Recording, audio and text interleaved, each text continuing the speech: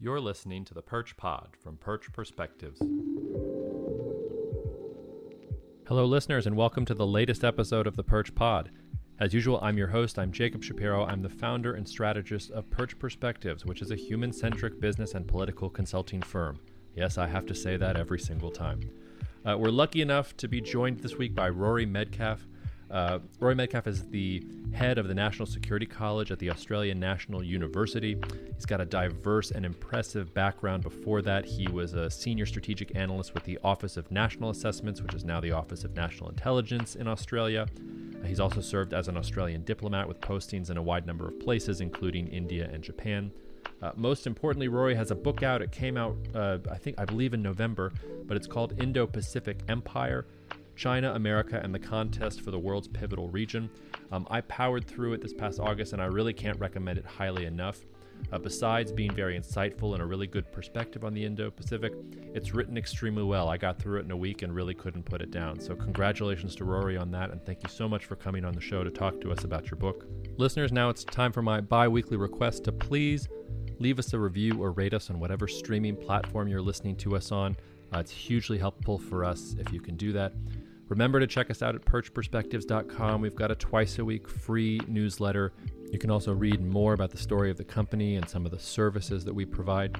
If you want to get in touch, if you want to talk about the podcast, or you want to explore what Perch Perspectives can do for you, how you can better mitigate risk and also capitalize on geopolitical opportunities, please don't hesitate to reach out to us, info@perchperspectives.com. We read everything that comes through there, and even if you're just a listener to the podcast, I try and respond to everything. I don't always get to everything, but I really do try. Other than that, comrades, take care, stay safe, please wear your masks. If you're an American listener, please go register to vote. I won't tell you who to vote for, but please register, and please make sure that your voice is heard. Be good to each other, take care of the people you love, and we will see you out there. I would be remiss if I didn't start off asking you a question on some Quad-related developments in the news just right now. So it's September 1st today. This will publish next week. But in the last couple days, we've had the news that Shinzo Abe is going to be stepping down from the premiership in Japan eventually.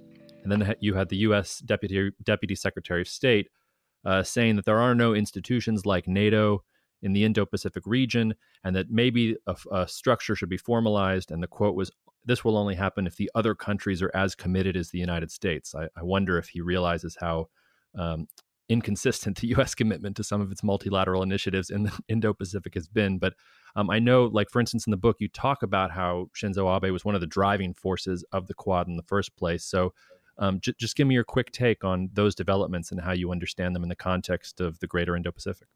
Sure. Well, look, Jacob, fantastic to join you on Perch Perspectives. I do think that the recent developments on the Quad are they're worth noting.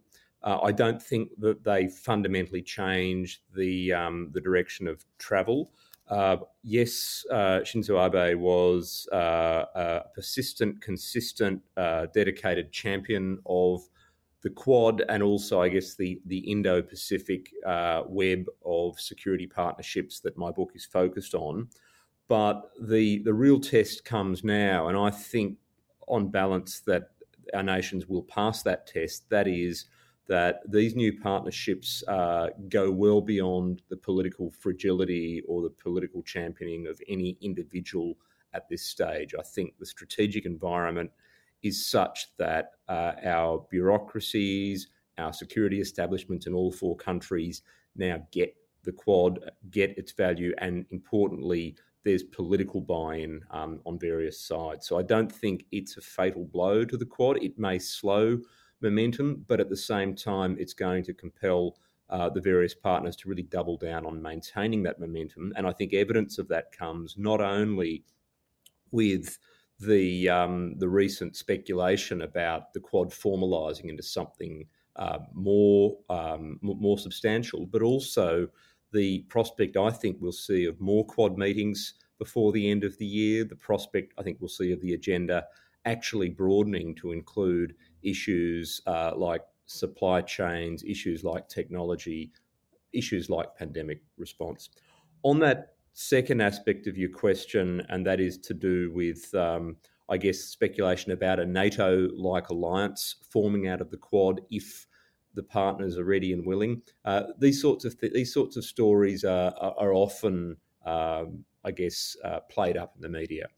And if you read closely the transcript of the Deputy Secretary of State's comments, in fact, he wasn't saying we're going for a NATO alliance tomorrow. He's actually saying it's absent in Asia, and it is a matter of the will of the partner countries. I think all four are ready to move at a fairly steady pace towards a more formal alignment. And if you look at India, for example, India has always been allergic to formal alliances with treaty commitments. So I really don't think that changes the story more. And as we'll get on to later in the discussion, I think the border clashes between India and China this year, particularly the brutality of the Galwan Valley killings, has really hardened Indian public opinion in favour of the Quad in ways that I think we couldn't have imagined a couple of years ago. Yeah, that's certainly true. And let's bookmark that because I want to come back to that exact point in just a little bit. But before we do, the listenership is mostly American, and I think a lot of them are geopolitical nerds, so they've probably heard something about the Indo-Pacific. But for me, my favorite part of the book was sort of the first couple chapters where you lay out the mental map and you talk about the history of the use of that term and where it comes from and what it means going forward. So just at the most basic level, can you tell us what is the Indo-Pacific and why should a largely American-based listener base care about it? That's a really important hook, Jacob, because this term, the Indo-Pacific, can mean many things, and it's been variously exaggerated in recent years to suggest that somehow this is a plot, if you like, by a small number of analysts to put an artificial map on the region that justifies American dominance, that somehow contains and excludes China. My book sets out to tell a more complex and layered story of the maritime region that is centred on Asia, but is not Asia alone. And yes, Indo-Pacific is now a neat shorthand for that. And as we'll come to perhaps later on, it is a term that's used as a basis for strategic objectives by the US and other countries. But there's also an objectivity to the Indo-Pacific that my book tries to disclose. That is, for most of the history of maritime Asia, we've really been looking at a two-ocean region, the Pacific and the Indian Oceans, as one region. And although many of us, perhaps not your younger listeners, but many of us who worked in policy in the late 20th century were used to this idea of the Asia-Pacific, which is still often used, that itself was a kind of artificial template that was imposed in the second half of the 20th century to connect really North America, East Asia, and Australasia during the Cold War and post-Cold War era.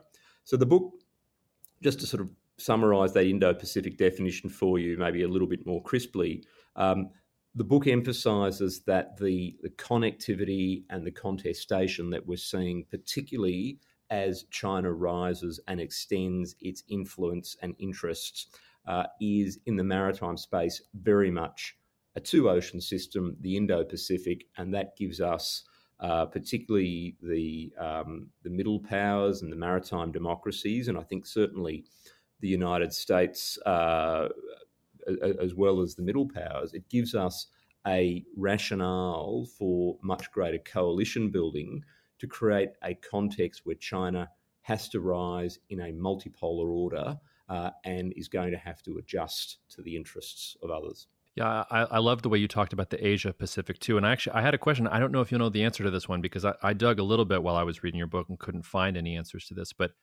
I don't know what the Chinese, like what the Qing dynasty, for example, I don't know how they referred to the region. Did they just call it the Pacific? Do you know if they had a specific mental map that they used sort of pre-1900s or pre-1800s to conceptualize the Indo-Pacific? Did you run across that at all in your research? I look a little bit at the way in which, and I'll just go back first to this idea of mental maps, which I should have explained a little bit more clearly to your reader, to your listeners, and that is that, of course, there is no natural map or boundary or designation of a region or a part of the world.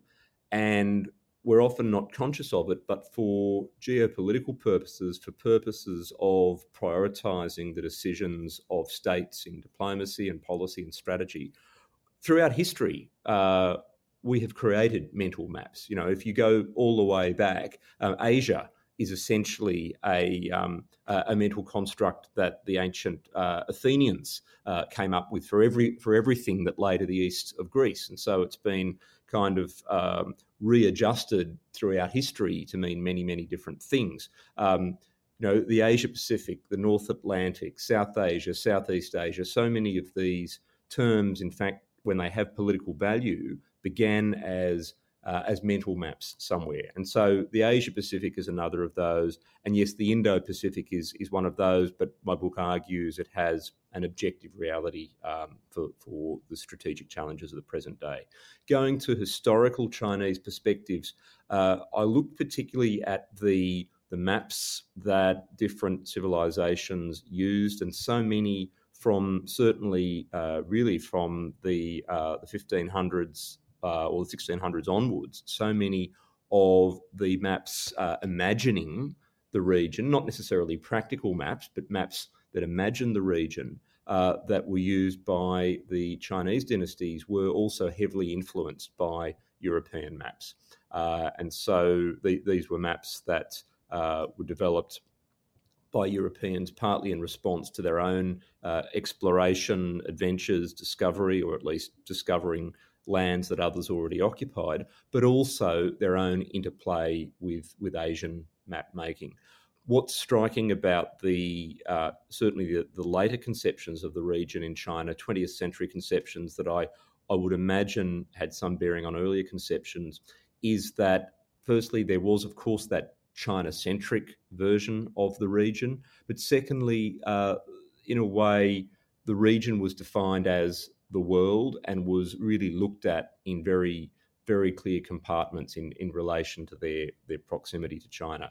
So I don't think there was a clear sense of the Pacific or the Indo-Pacific terminologically that defined the region and the world for China. But in terms of mental maps, there was actually that two-ocean system from at least the 1500s onwards that was very similar to the two-ocean system across which European empires and European colonisation was beginning to extend. And so again, the Indo-Pacific has this strange genesis or this strange genealogy going back hundreds of years, even though as a geopolitical term, it's really only a 20th or 21st century invention. Is it fair to say that China's Belt and Road Initiative is the mental map that it's trying to map onto the region? Or is the Belt and Road Initiative mutually exclusive with the objective Indo-Pacific that you try and trace in the book? Or do you think that there's a place for both of those things to coexist? So to wind this back further, mental maps are really only of value if they inform policy, if they're of use to decision makers in governments, if they help set priorities, define where resources should be allocated, partnerships developed, and so forth. That applies both to the Belt and Road and to the Indo-Pacific. The critics of the Indo-Pacific who say that's a really strange artificial construct to impose on what is essentially an Asia-centric region, and incidentally, some critics would say, well, from an American perspective, doesn't the Pacific matter more than the Indian Ocean, and shouldn't we just ignore the Indian Ocean? And we can perhaps come to that later. A response to that is partly to say that, in fact, China, since 2013, has explicitly, as its signature external policy, redefined the region and indeed much of the world as something called the Belt and Road, or in fact, one belt and one road, because in Chinese it's still essentially one belt and one road. That is for many of us, it was a very strange and obscure way of describing the region. But as some scholars have pointed out, it literally means, or figuratively means, the land and the sea. The Silk Road economic belt on the land and the maritime Silk Road on the sea. And the maritime Silk Road, which is essentially the route from the coast of China, through the South China Sea, across the Indian Ocean to the Middle East and Africa, and potentially beyond to Europe, or with a branch line into the Pacific. That really is the Indo-Pacific with Chinese characteristics. So, of course, as mental constructs, they in fact overlap. They almost just simply latch onto one or almost sort of sit on one another. But as geopolitical ambitions, there is a clash. There is not quite a conflict, but there is a competition, a tension, because one of the great challenges for really every other country in the world of the Belt and Road is the idea that it is essentially China-centric. Many other countries are essentially reduced to way stations along the Belt and Road. All roads lead to Rome, if you know what I mean. There is an implied imperial quality to BRI. That is not the case with the Indo-Pacific, where looking at the same geography, the same two-ocean footprint, it's embracing multipolarity. It's embracing the equality of other nations, large or small, and it's embracing their ability to self-select in coalitions to really manage, if necessary, balance and push back against the attempts at dominance that the Belt and Road captures. So there is a contest of ideas, there is a contest of mental maps, even though the geography they cover is quite similar, at least for the road, the Maritime Silk Road, and the Indo-Pacific. Yeah, I want to dive a little bit more into China, because in some ways, China is the 5 trillion yuan question, if you will, in the entire region. How it's going to behave is going to affect a lot. Not that it's going to dictate the future, but I think sort of China's intentions and the way that it's going to evolve its ambitions is going to affect a lot. And one of the first rules of analysis is put yourself in the other person's shoes. And I can go a lot of the way there with sort of what I think Chinese strategic decision makers are thinking. Not justifying it, but you can sort of understand the position on Hong Kong. You can even sort of understand the position on Taiwan. It's when you start getting into what's going on in Xinjiang that the whole thing begins to break down, and you start to get those more sinister overtones of similar expansionist powers, not just in Europe, but also in Asia. I mean, Japan, right across the street from China, had its own kind of unfortunate course of development in the first half of the 20th century, dealing with this sort of exclusive and hegemonic and zero-sum sort of thinking. So when you put yourself in the shoes of Chinese strategic decision makers, how do you explain what they want? I mean, I feel like they sort of had a perfect opportunity for themselves here with COVID and with the Trump administration. And instead of capitalizing on it, and instead of trying to be sort of everyone's friend, they're being very heavy-handed about it. And it seems like they're afraid more than anything else. So what do you think about China's trajectory and how its ambitions might manifest going forward in the region? Yeah, so look, I think one of the lazier analytical judgments that used to be around, certainly when I worked in the intelligence community sort of 15 years ago, was that China wants a stable and peaceful external environment for its economic development, and that's China's number one priority.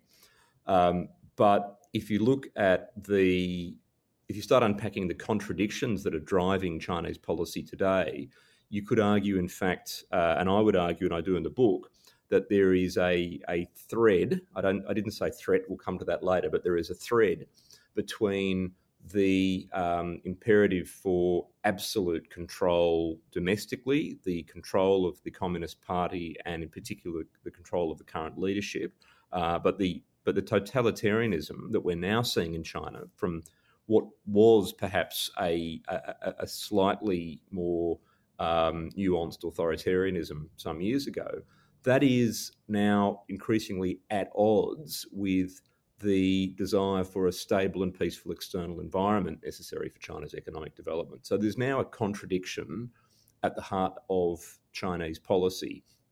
The authoritarianism, or indeed the totalitarianism at home, it's not just about control, it's also about asserting Chinese greatness abroad through this hyper-nationalism that we've seen over the past 30 years developing since the post-Tiananmen era. And in a sense, demonstrating that control, demonstrating that greatness is essential to domestic control, essential to the party staying in power, And that's why there is almost a pattern between the internal repression, whether it's in Tibet, whether it's the extreme repression against the Uyghurs, whether it's now in Hong Kong, and the external assertiveness. And I guess one of the big questions I have in my book is, can China actually sustain this?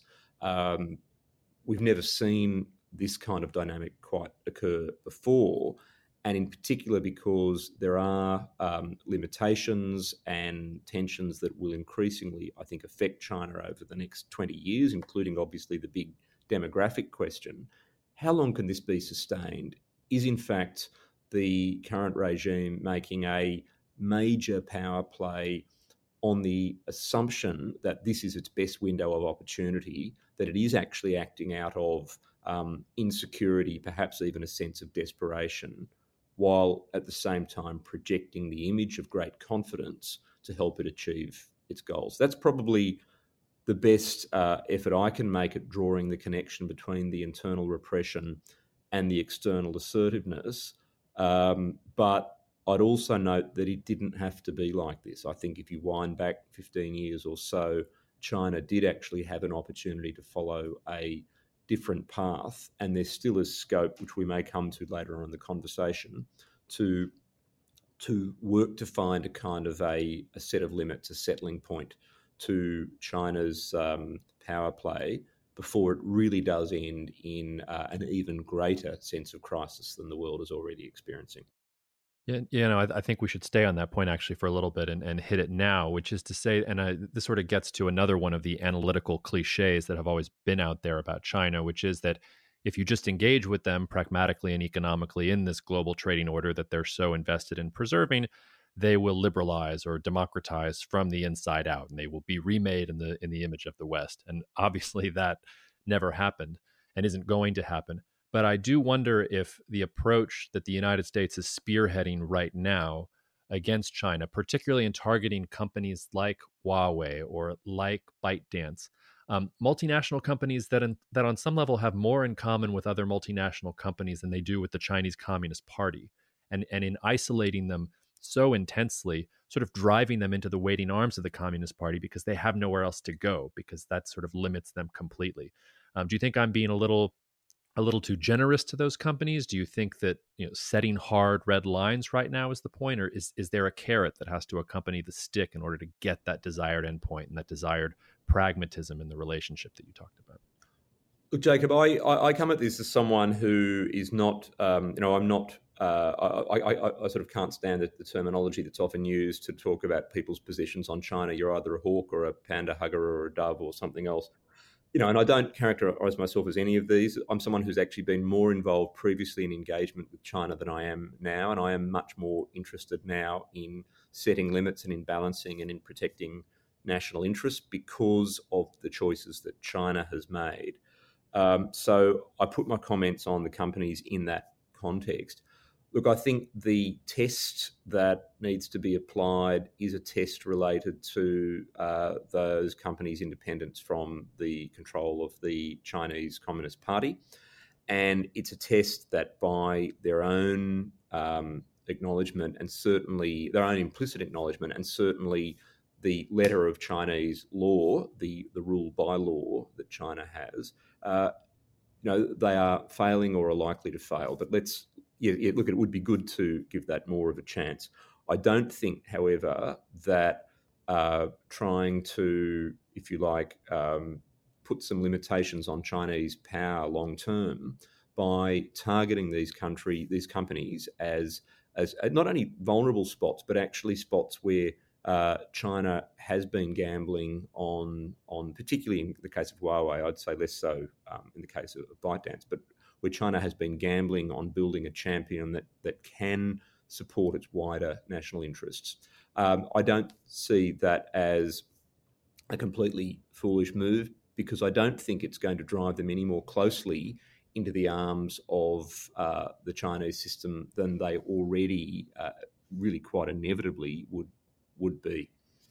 But I do think that the bigger risk here is probably to do with the middle ground of opinion in the battle of perceptions and narrative, in democracies, in developed countries, and also in the developing world. Because what I've just said may seem reasonably obvious to someone working in the security establishment of a Five Eyes country, the US or an ally. It's not at all clear to someone who is an economic policymaker or a consumer in so many other countries.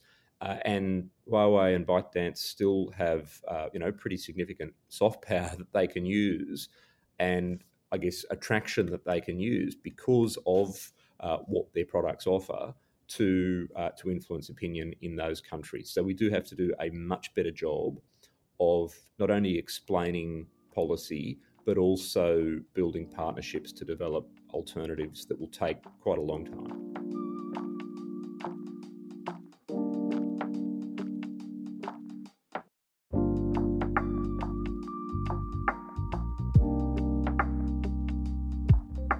Let's put China aside for a second and let's go on to India. And you've spent some time personally in India. You've got a lot of experience in India, and I thought you were quite bullish on India in the book. And I am too, sort of, as when you're projecting out their economic, political, even military potential going forward. But I wonder if what has happened in the last year or so has given you any pause. I mean, we've seen Modi turn from Make in India to self-reliance quite literally, and there seems to be a rising sense in India that India is becoming a stronger, more centralized nation with a more coherent overall identity, but that is also coming at the expense of a previous attachment to diversity or to secularism or whatever word you want to insert there. Are you worried about India since you published the book last year? Do you feel like India is on the right track? Do you feel like some of India's allies have a role to play in helping shape India so that we're not talking about India in 20 years the way we're talking about China right now? Yeah, so my favourite line about India, which actually was written by I think a British economist about many years ago, is that Joan Robinson, I think, whatever you say about India, the opposite is also true, and I think that holds absolutely true for India today. Yes, of course, I'm worried about a number of developments over the past year. I'm worried in particular about the impact that COVID-19 is going to have on the Indian economy in the short to medium term, and of course on public health on a massive scale. I was already concerned, even as writing the book, about the potential for India to undermine its own democracy, and I do put a few caveats in there. But we've got to weigh all of this against some of the, I guess, long-term objective facts about India. The miracle, in a sense, that India's managed, even for as long as it has, with an essentially democratic system in a highly diverse, federated democracy, so culturally diverse, so geographically diverse, over the best part of a century. And I think that we're likely to see that model to continue generally, even under Modi. That is a major accomplishment. And if you were to essentially map that onto any other part of the world, and I think one of my favourite analyses of that George Perkovich wrote many years ago is that if you were essentially to treat the entire American continent, maybe plus Europe, plus the Middle East, as a single federated democracy with that kind of diversity, then it would be indeed a miracle that you would hold it together and gradually improve development, living standards, human dignity, national self-confidence. And that is still largely the Indian story, combined with that extraordinary youth and dynamism that India has. So a lot of obstacles on the road ahead. We should have no illusions about India. We shouldn't pretend or imagine that India is automatically some kind of fully like-minded ally for the United States or Australia or other developed democracies. But India being India is going to intensely complicate life for China over the next few decades. And I think it's going to be a fundamental roadblock to any kind of Chinese hegemony in the Indo-Pacific. And even though there are elements to India that may not automatically appeal to those of us in some other countries, a global future that doesn't include a place for India, just as a global future that doesn't include a place for China, is going to be unsustainable. So it's about fitting the pieces of that multipolar puzzle together, finding the right balance. That's really where we've got to go. And my book, being somewhat upbeat about India, really is looking at where India is now as opposed to where India was 20, 25 years ago. And I did spend 3 years in Delhi as a diplomat at the turn of the century, and I engage frequently still with India, with Indian thinkers, officials, journalists, business, the whole sort of spectrum of the Indian elite. I would argue that India is so much closer to partnership with countries like America and Australia than it was, that India is more confident. And as we've seen this year, that India is going to remain fundamentally mistrustful of China, pragmatic, but mistrustful. Your point about democracy and Indian, I guess, political culture is really a delicate, difficult one that we have to address. One of the great qualities of India is its diversity, is its culture of tolerance and its inclusion of so many perspectives. I mean, I like to remind people, for example, that we're not just talking about Hinduism here or indeed Islam, but Judaism and Christianity have longer histories in India than they do in most of Europe. Not most of Europe, but Northern Europe. If you think about the fact that, in the first century AD and from then onwards, you were seeing what would now be described as Western cultural influences being accepted in India. So it's a mosaic. It's a really rich mosaic.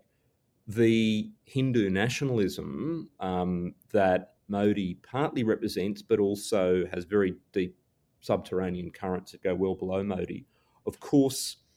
Although at one level it's an expression of a kind of cultural pride in India, it also has some very dark edges, and it's going to be really important that those are managed over the next few decades. I still think that the diversity of India, particularly the many different states, cultures, languages, and real pockets of tolerance, even in the darkest times, I still think that will hold out, but it will be an India that does have a more confident nationalism than we saw some decades ago, and it will need, I guess, frank and forthright help from its friends on that journey. So, yes, we will have to be careful in liberal democracies to define our entire India relationship through the prism of values. Just as, and this is now as an Australian speaking frankly to an American, we're going to have to do everything we can to cherish tolerance and liberal democratic values in our own countries. Yeah. First of all, cheers to that. And I've got another question bookmarked for you on that too. But before we leave India to the side, it seems to me that one of the darker edges there that you alluded to is the situation in Kashmir. And it seems to me when you look at it at an objective basis, there are obviously differences. But when you look at, for instance, how China has dealt with Hong Kong versus how India has dealt with Kashmir, there's some real parallels there. How does a country like the United States or a country like Australia express disagreement with how India is going about Kashmir while still maintaining that productive relationship, while still being an ally and still being able to move forward on political and economic ties? Yeah, look, I and full disclosure here, I actually spent time in Kashmir many years ago as an election monitor when I was posted as a diplomat in Delhi. Interestingly, it's not very widely known, but around 2002, I think it was, the state elections in Kashmir, the Indian government actually encouraged foreign diplomats to conduct election monitoring in Kashmir to help India demonstrate that these were free and fair elections. So, the Kashmir story has been a very rocky one and certainly a very dark one, and certainly India's made a lot of mistakes in Kashmir over the years. And the last 12 months have clearly, or the last 18 months really, have seen, I think, a fundamentally difficult phase because of essentially the constitutional change to the status of J&K. but I wouldn't go so far as to put it in the same league as as China's treatment of the Uyghurs. And let's park the Hong Kong comparison to one side for the moment, because that perhaps is the more over time that will be, I think, the more appropriate parallel to study. Of course, in engaging with India, we have to express views on India's own adherence to its liberal democratic values and traditions that it has or claims to have. I do think the situation in Kashmir is really more layered than in Xinjiang, and I think if you look at, for example, the maintenance of, despite all of the crackdown in recent years, the maintenance of democratic processes over the past 20 to 30 years, the difficulty with genuinely combating the cross-border element to terrorism and militancy in Kashmir, which is something that China has not genuinely had to deal with. I think in some ways India's had a more difficult situation. But no, like you, I would like to see that addressed, and I think over the next 10 to 20 years, not just in Kashmir, but also the northeastern states of India, where there have been separatist movements and where there's been, episodes of repression in central states of India, where there have been essentially so-called Naxalite or Maoist rebellions over the years, and clearly brutality by the security forces as well. There are a whole lot of areas where India is going to have to do better over time. Yes, I agree with all that. And I want to skip ahead a little bit from where I wanted to go, because you mentioned the liberal democratic values that we cherish both in the United States and Australia. And obviously here in the United States, we're having plenty of our own problems. We're going into election season. We're having conversations about race that have been long overdue. We haven't quite gotten to conversations about class yet and about how to fix things and how to move forward. But hopefully at some point we do. I wonder if you could talk a little bit about how Australia is feeling domestically, whether there are any sort of analogous domestic issues that Australia has to work through in order to get to the point where it's behaving in the Indo-Pacific like a good, responsible power. If there's any concern for you of Australia or any of the other Five Eyes sort of backsliding into the moment of, I would say, self-absorption that the United States is in. I would bookmark that also by saying that most Americans, their experience of Australians is they think Australians have funny accents and they watch crappy shows on Netflix like Pine Gap. My wife just made me sit through that for an entire week, and I felt like I ate three Big Macs every night when I had to watch an episode. So can you talk to an American audience about some of the domestic issues that Australia is facing, or are y'all doing fine? Should we be taking notes from how you guys are managing this transition in the 2020s? I'm really happy to elaborate on that, Jacob. And just as an aside, I think Pine Gap's pretty boring, but the first episode of Secret City is not so bad. So you ought to watch that one, I'm sure. Right. Yeah, look, I would say that Australia has a number of advantages which we're really only beginning to recognise and discover. And I think, ironically, there's one problem we often have in this country, which is probably a kind of almost a lack of national confidence. That's used to be called the cultural cringe. Once upon a time, Australia, was seen as or treated as kind of an appendage to the British Empire. Then it was sometimes seen as a derivative America. But increasingly, I think Australia's it's a multicultural democracy. It's forging its own path and identity. I actually think that this Indo-Pacific concept that I've been developing and promoting, and that my book is partly about, is in some ways an authentically Australian way of seeing the region, because you have to remember that it's a way of defining our place in the region where the debate about is Australia Asian or is Australia Western becomes immaterial. Australia is literally an Indo-Pacific country. But turning internally to our societal dynamics, the impacts of COVID-19, the anxieties within our democracy, just as in every other democracy at the moment, Australians do look to the United States at the moment. Generally, I can't speak for everyone, but I think most Australians look to the United States with a lot of worry, a lot of concern. I'm not sure if I pronounced that worry in the correct American way, but you know what I mean. A lot of concern.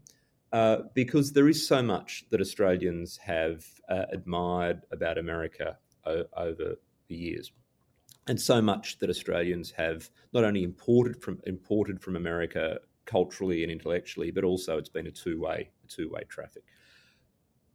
Some important distinctions, though, about Australia for your American listeners. I mean, one important distinction is that Australia is an extraordinarily diverse and multicultural country, even if a lot of the traditional impression of Australia is it's sort of, suntanned people of Anglo-Saxon heritage. It's actually a country where more than half of the population was either born in another country or has at least one parent born in another country.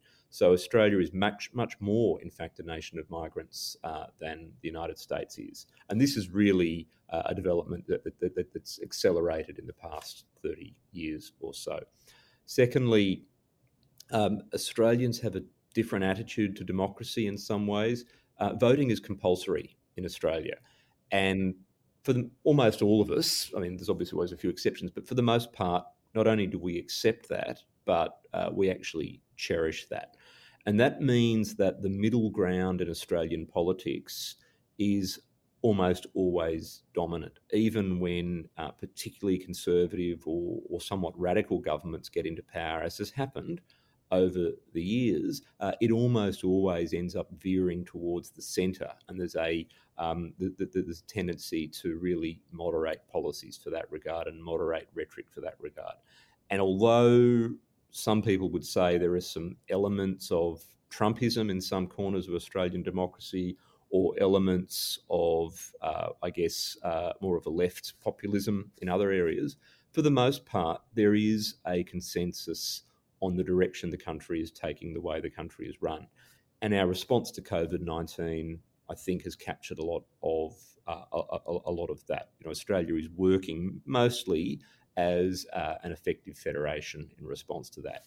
This does a few things for us internationally. It, in fact, does empower Australia to be an active middle power, an active middle player in the Indo-Pacific, and to have agency whether or not the United States is with us at every turn. And I think generally our government this year has done a good job of that. And it's one of the reasons why Australia's been quite confident in pushing back against Chinese influence and interference, even though we are going to pay an economic price for that.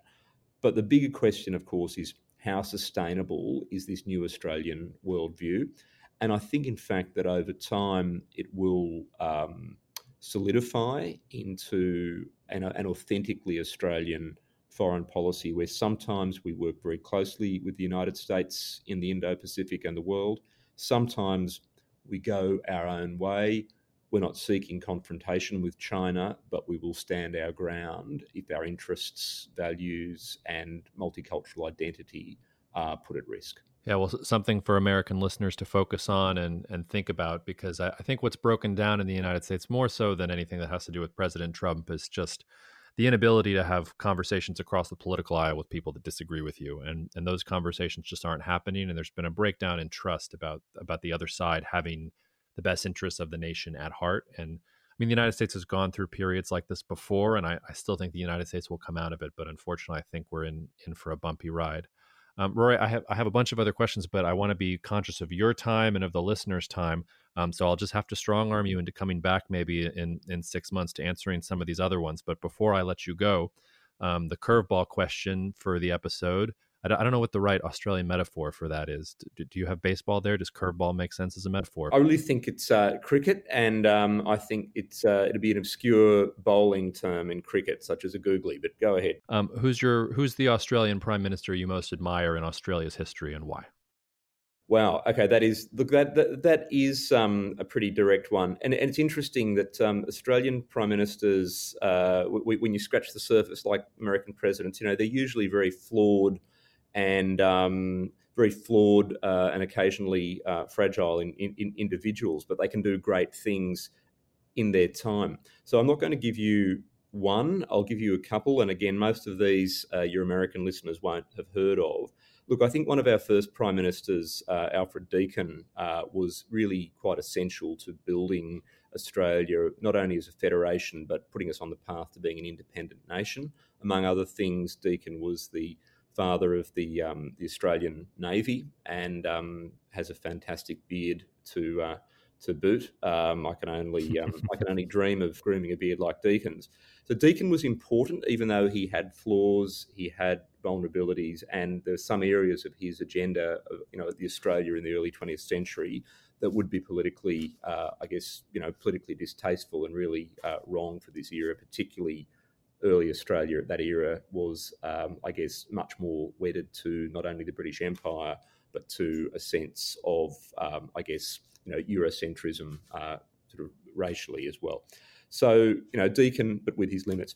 Bob Hawke, who may be known to your American listeners a bit more, an Australian Prime Minister in the 1980s, because he was a Labor Prime Minister from the centre-left who built national consensus, particularly on economic reform and pushing Australia to a more independent set of policies within the alliance framework. He was nonetheless a strong supporter of the US alliance during the Cold War.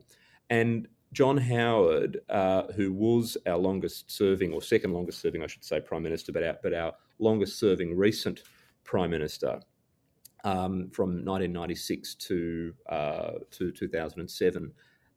Someone who, in fact, to be honest with your listeners, I was not a supporter of in the early years because I think of the perception that he was not engaging sufficiently with Asia or with Australia's new diversity.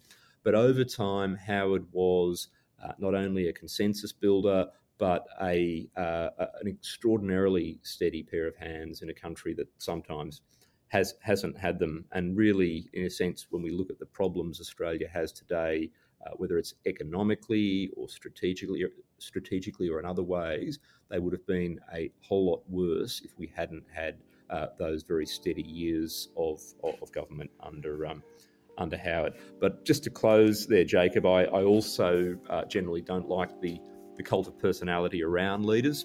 And I would say that one of the really important points to note in Australia is the need for us to sustain and return to a greater degree of consensus building in our national direction. I agree wholeheartedly with that. And thanks, Rory, for coming on. Listeners, the book is Indo-Pacific Empire, China, America, and the Contest for the World's Pivotal Region. Rory, thanks so much for your time, and hopefully you'll come back on soon. Thanks for listening to the latest episode of The Perch Pod. If you haven't already, you can find us under the name The Perch Pod on every major streaming platform. Subscribe for downloads, follow us, all that good stuff. If you have feedback on this episode or on any episode, you can email us at info@perchperspectives.com. I can't promise that we'll reply to every single email that comes in, but I read every single one that comes in, and I love hearing from listeners, so please don't be shy. You can find us on social media. Our Twitter handle is @perchperspectives because we love a good pun. We're also on LinkedIn under Perch Perspectives.